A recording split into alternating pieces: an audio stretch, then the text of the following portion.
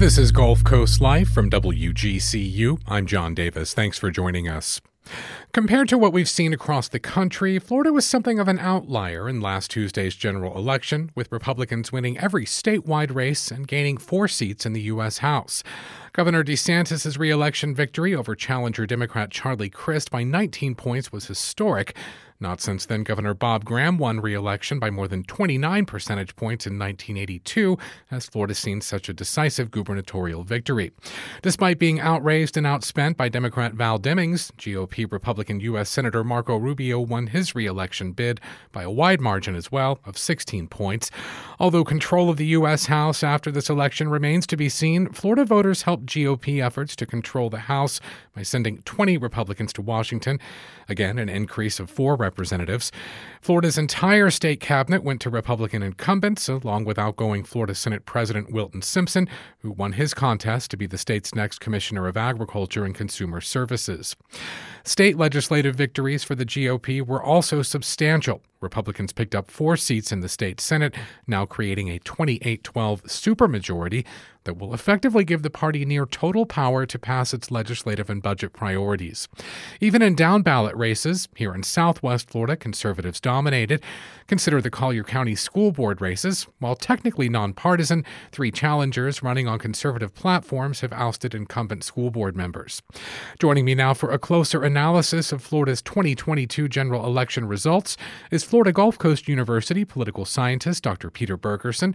Welcome back, Peter. Always great to have you in studio. Well, thanks, John. It's so nice to be here with you. And we're also joined by political scientist Dr. Aubrey Jewett. He's an associate professor and assistant director of the University of Central Florida School of Politics, Security, and International Affairs. Dr. Jewett, welcome back. Oh, great to be here, John. And to engage with us and your fellow listeners about this conversation or any of our shows, find us on Facebook. We're at WGCU Public Media. On Twitter, we're at WGCU. Use the hashtag GCL. So I figured we'd kind of start at the top with the governor's race. No surprise DeSantis won re-election. But Peter, were you surprised by the margin of victory? We're looking at 1.5 million votes compared to his first gubernatorial election win of just about 34,000 votes. Yeah, no question about it. I was really taken back. No surprise, as you suggested, that he won, but by 19 percentage points was really, had it been a prize fight, they would have stopped it. Yeah. Dr. Jewett, anything to add to that? What was there any different feeling in the Central Florida area, perhaps? No, I also felt the same way as Peter just said. Certainly expected him to win. All signs pointed to a win from the 200 million plus that he was able to raise. Governor DeSantis was able to raise an all-time record, not just for Florida, but in any governor's race in the United States history, to the surge in Republican registration where they took the lead in voter registration for the first time in a Florida election. Of course, to the polls that showed him up. But, the polls obviously really underestimated, his popularity. And I think actually maybe the biggest thing was just the lack of Democratic turnout. It wasn't so much that Republicans turned out at great levels. It was that Democratic turnout just seemed really depressed. Even in traditionally Democratic areas like Miami-Dade and Palm Beach, I don't know where they all went. They're still apparently registered. I mean, the difference in registration is only 300,000 votes, not a million plus, but somehow Dems just didn't turn out. So that was my big takeaway for the evening. Where did they go? Yeah. I go ahead, Dr. Well, Bergerson. I was just going to say that the 2000 census also showed the significant migration of people from northern states that brought their registration with them, particularly New York, Pennsylvania, Ohio, New Jersey. And those who came tended to be Republicans, and subsequently the Republican base or potential registration increased significantly over the last 2 years. Yeah. Peter, do you think that... Yeah. Go ahead, Dr. Jewett. Oh, sorry, I didn't mean to talk over. I was just going to say that, I read some data that Peter's talking about as well. One of the data analytics company that looks at Florida registration, individual level Florida registration data, and that's exactly what they found, was that that Florida had seen a pretty big increase in population according to the census and the census estimates since Governor DeSantis has been here.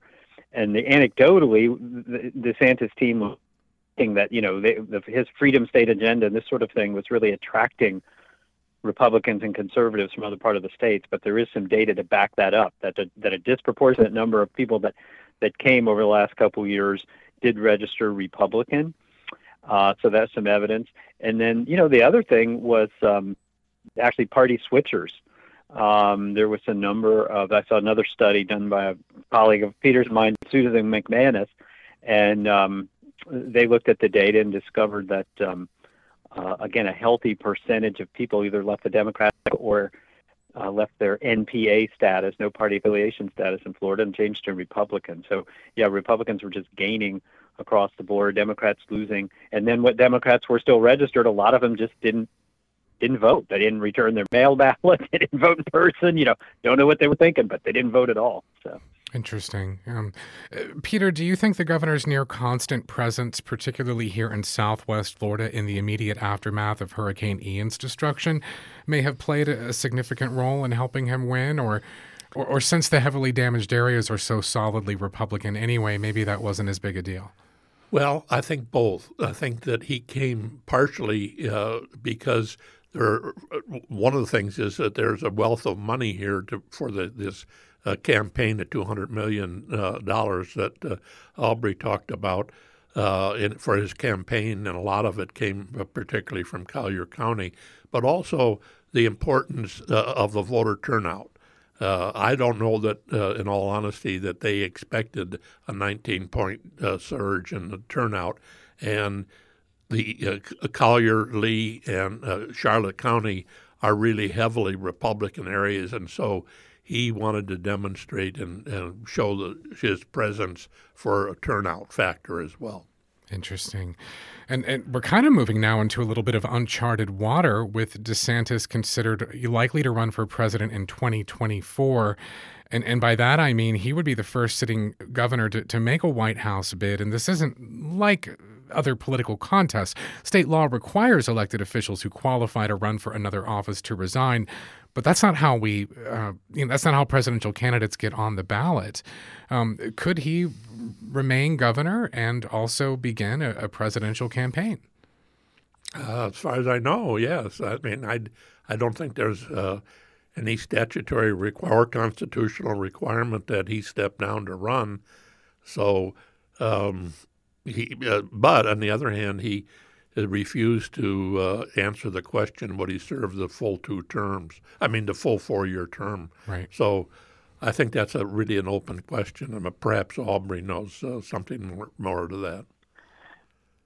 Well, yeah, I'm trying to remember. I know that the resign to run law, which Florida does have one, meaning that if you, as you point out, if you are going to register for another office, particularly at the state level traditionally, then you have to resign your current office so that people know that position will be open, right? And so that they can hold the election in an efficient manner. That's sort of the rationale behind it.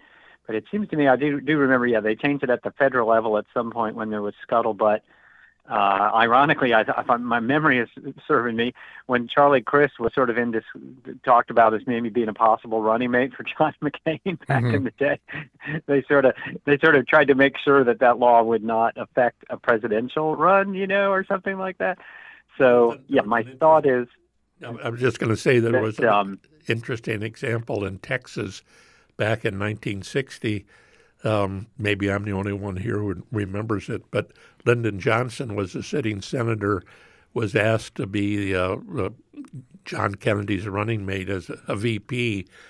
He wasn't sure that Kennedy would win, so he had the Texas law or constitution changed to allow him to run both as a senator and vice president, and so he's one of the few people who won 2 federal offices in 1 year. All right. And I was going to say, my thought is, if there is any glitch or hiccup at all to Governor DeSantis doing that, I'm sure the legislature will just change the law. And he would put it into action so that even if Florida law doesn't quite allow it, like, it would say, under these circumstances, you might have to resign to run for this new office. I'm sure that they would probably, in this legislative session, change that law to smooth out any possible hurdles, so that if he didn't get the nomination, he could still be governor, et cetera. Yeah, well, that brings up an interesting point, Dr. Jewett. I mean, the makeup of the state legislature now, the supermajority in the Senate, what is this going to mean, do you think, for the coming 2023 state legislative session? It sounds like Republicans are pretty much going to be able to pass any priority they want. Indeed. And, for the most part, they have been able to pass whatever they wanted anyway.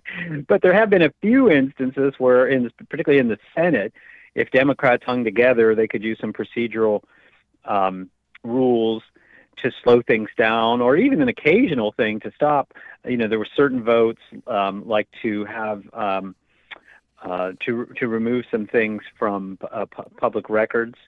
And make them private. Florida's government in the Sunshine Rule, that's required a supermajority vote. And a few times Dan did join Republicans with doing that, but not every time. But now, I just can't think of virtually anything proposed. Again, some things requiring more than a majority vote, like proposing a constitutional amendment or something. But basically everything that they would want to do, if they can get a majority of DeSantis/Trump conservative Republicans behind it, then they can do it, and Democrats can't do anything but basically yell and scream and try to point a finger. But I was going to suggest, John, that the task is keeping a united Republican Party in both houses and in tune with the governor's agenda. Oftentimes you find in state legislatures, when you have this overwhelming domination by one party, that party tends to split either along ideological lines or geographical lines, and Florida might fall into that particular category. But you can see in states like New York or Illinois, there's a lot of fiefdoms in those state legislatures because of the domination just of one party. Yeah. Peter, on that same topic. Go ahead, Aubrey.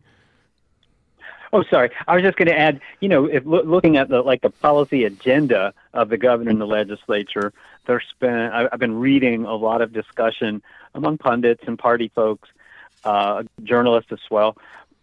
What direction will the governor and the legislature head? Will they pretty much continue and maybe even double down on the kinds of polarizing social wedge issues that they've been doing, right? Like with the LGBT Don't Say Gay bill, with the anti-riot law, with the anti-woke act, with going after Disney and taking away Reedy Creek. Will they continue and even more so on these kinds of things? Or I have seen some speculation that DeSantis, having won so convincingly and having his eye set on running for president, that he might I won't say be moderate, but he might moderate a little bit from what he was doing before, for sort of full speed ahead, pushing every conservative cultural issue he could think of. So I don't know the answer, to that.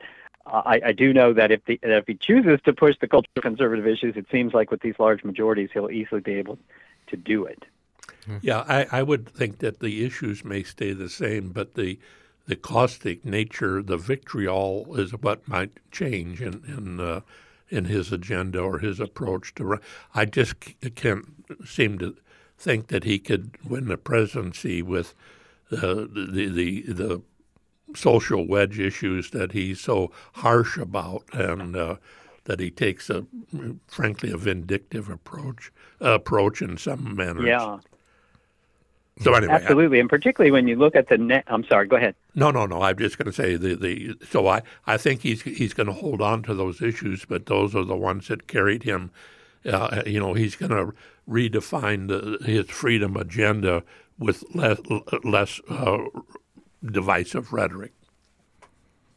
Right, and particularly given the national results that we saw, because of course Republicans had a terrific election in Florida, right? Surpassing, I bet, even some of the wilder dreams of some of the Republican strategists. But across the country, very disappointing results for Republicans. And when you have a midterm election with an unpopular Democratic president, I mean, historically, Republicans should have made great gains. And now it does look like they're taking control of the U.S. House by a small margin, but they did not take the U.S. Senate.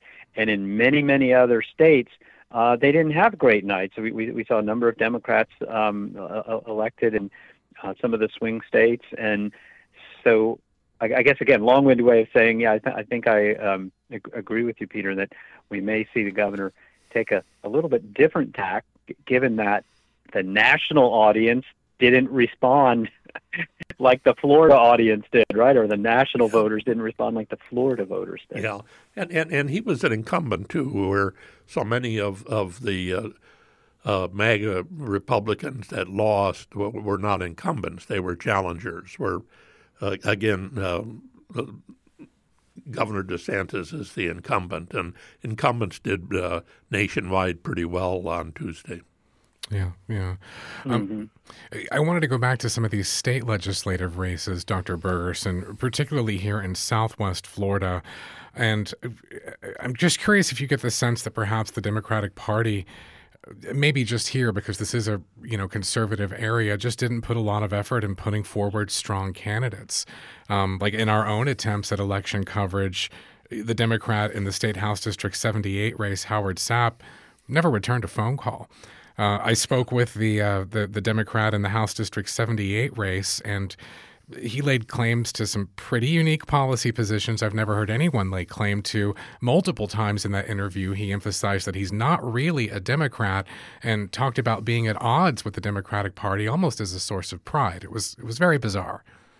Yeah, the Democratic Party here, in at least in Lee and Collier and perhaps even Charlotte County, they're really dormant. I mean, their lack of a candidate pool that they look at the election results. If a Republican doesn't get at least 60% of the vote, why he's an outlander, and so fighting those headwinds, it's very difficult to develop raise much money, encourage strong candidates to risk a career or whatever on running for office. So, yeah, the Democratic Party is ripe for overhaul.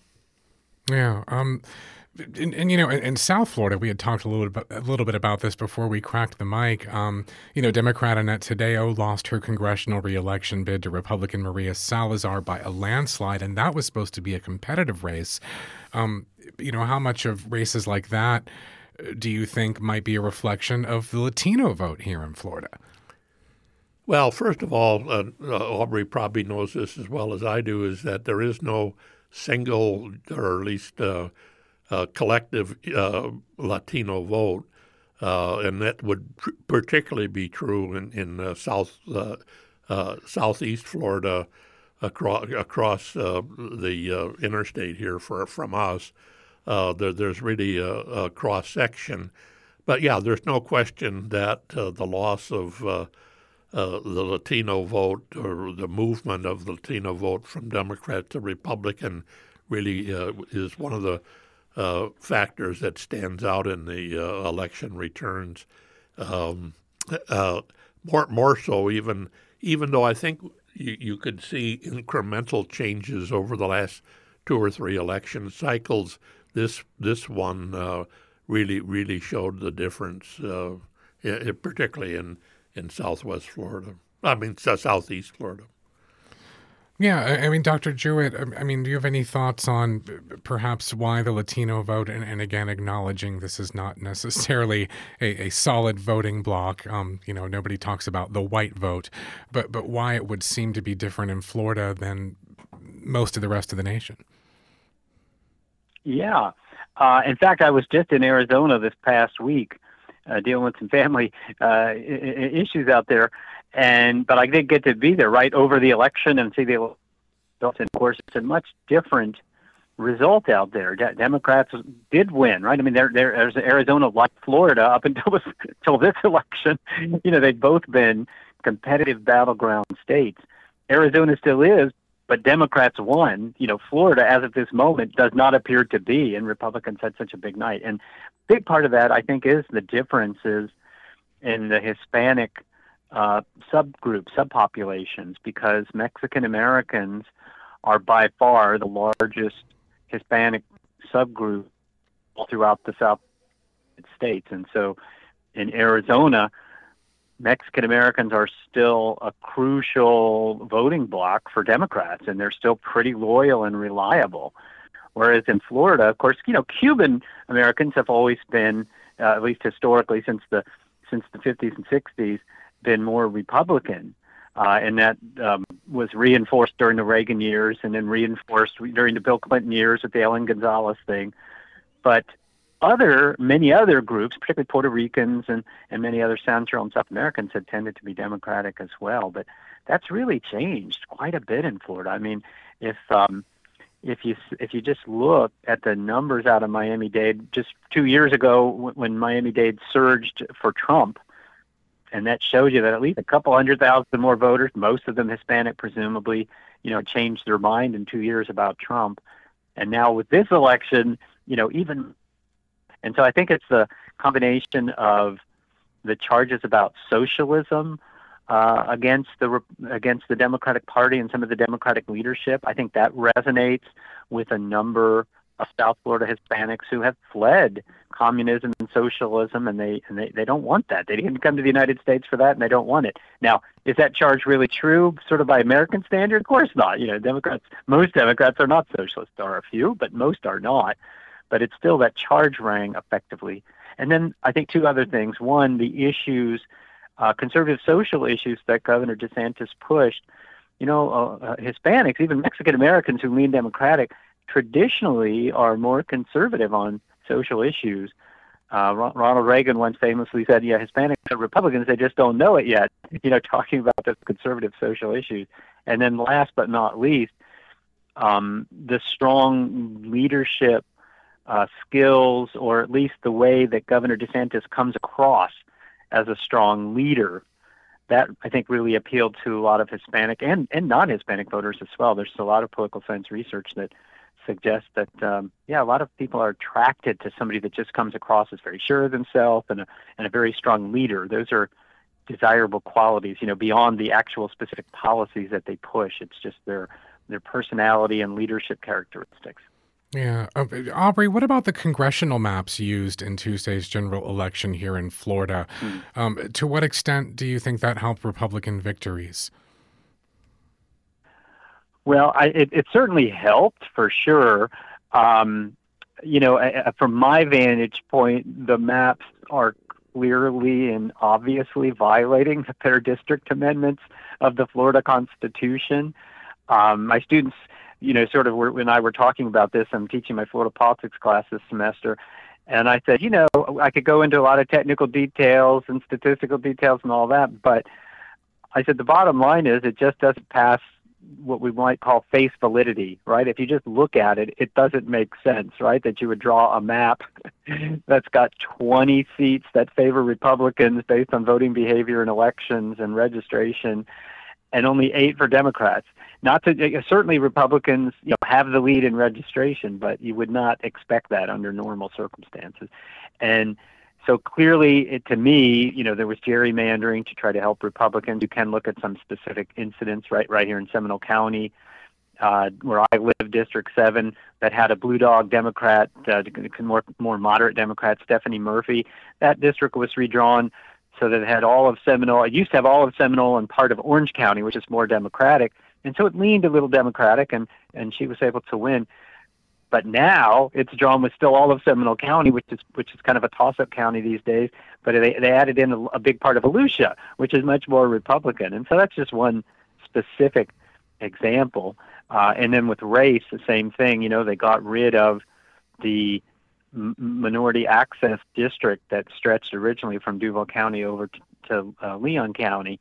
And instead, they basically got rid of Al Lawson, who was an African-American congressman. I mean, he ran, but he was running in a very unfavorable district. So, Yeah, he lost by bottom 20 line, points. Governor DeSantis, absolutely. Governor DeSantis seemed like he intentionally drew these maps that violated the Florida Constitution, but he did it to help Republicans. And in the end, because Republicans didn't have a great night nationally, hey, if they only take the control of the Senate, if they only take control of the U.S. House by 4 seats or less, then, Governor DeSantis gets a lot of the credit because he basically added 4 more Republican seats to Florida.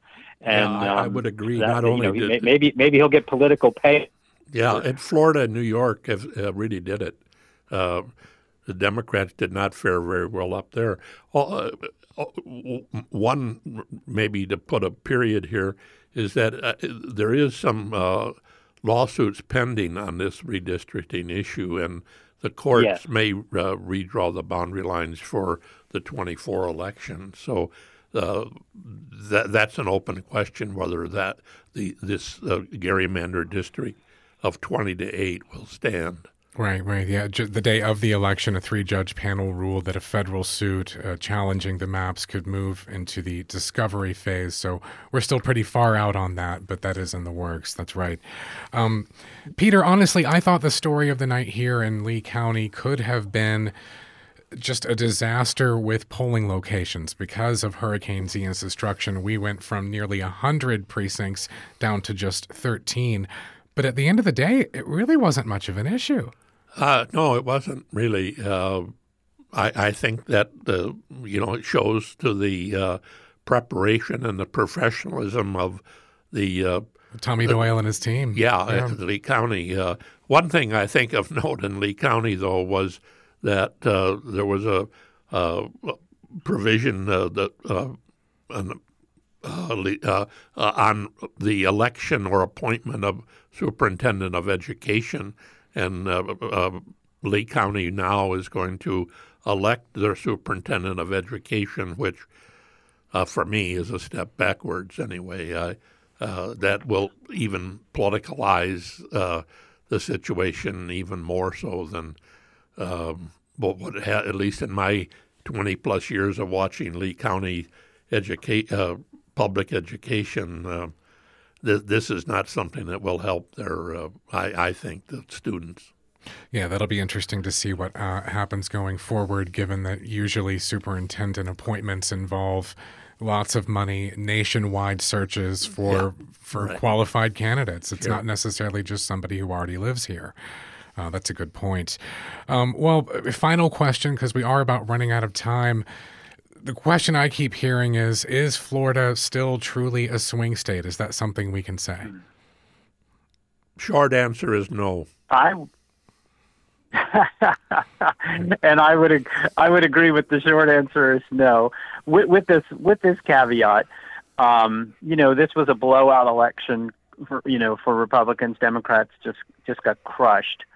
But politics does change quickly sometimes, and it changed quickly this time, right? I mean, two years ago, we were still considered a very close, competitive swing state, and as recently as, say, going back to 2008, when Barack Obama not only won the presidency but won Florida, we saw a Democratic registration and turnout surge. Democrats had about a 2.5 percentage point lead, and then when Obama's team got down here for a year,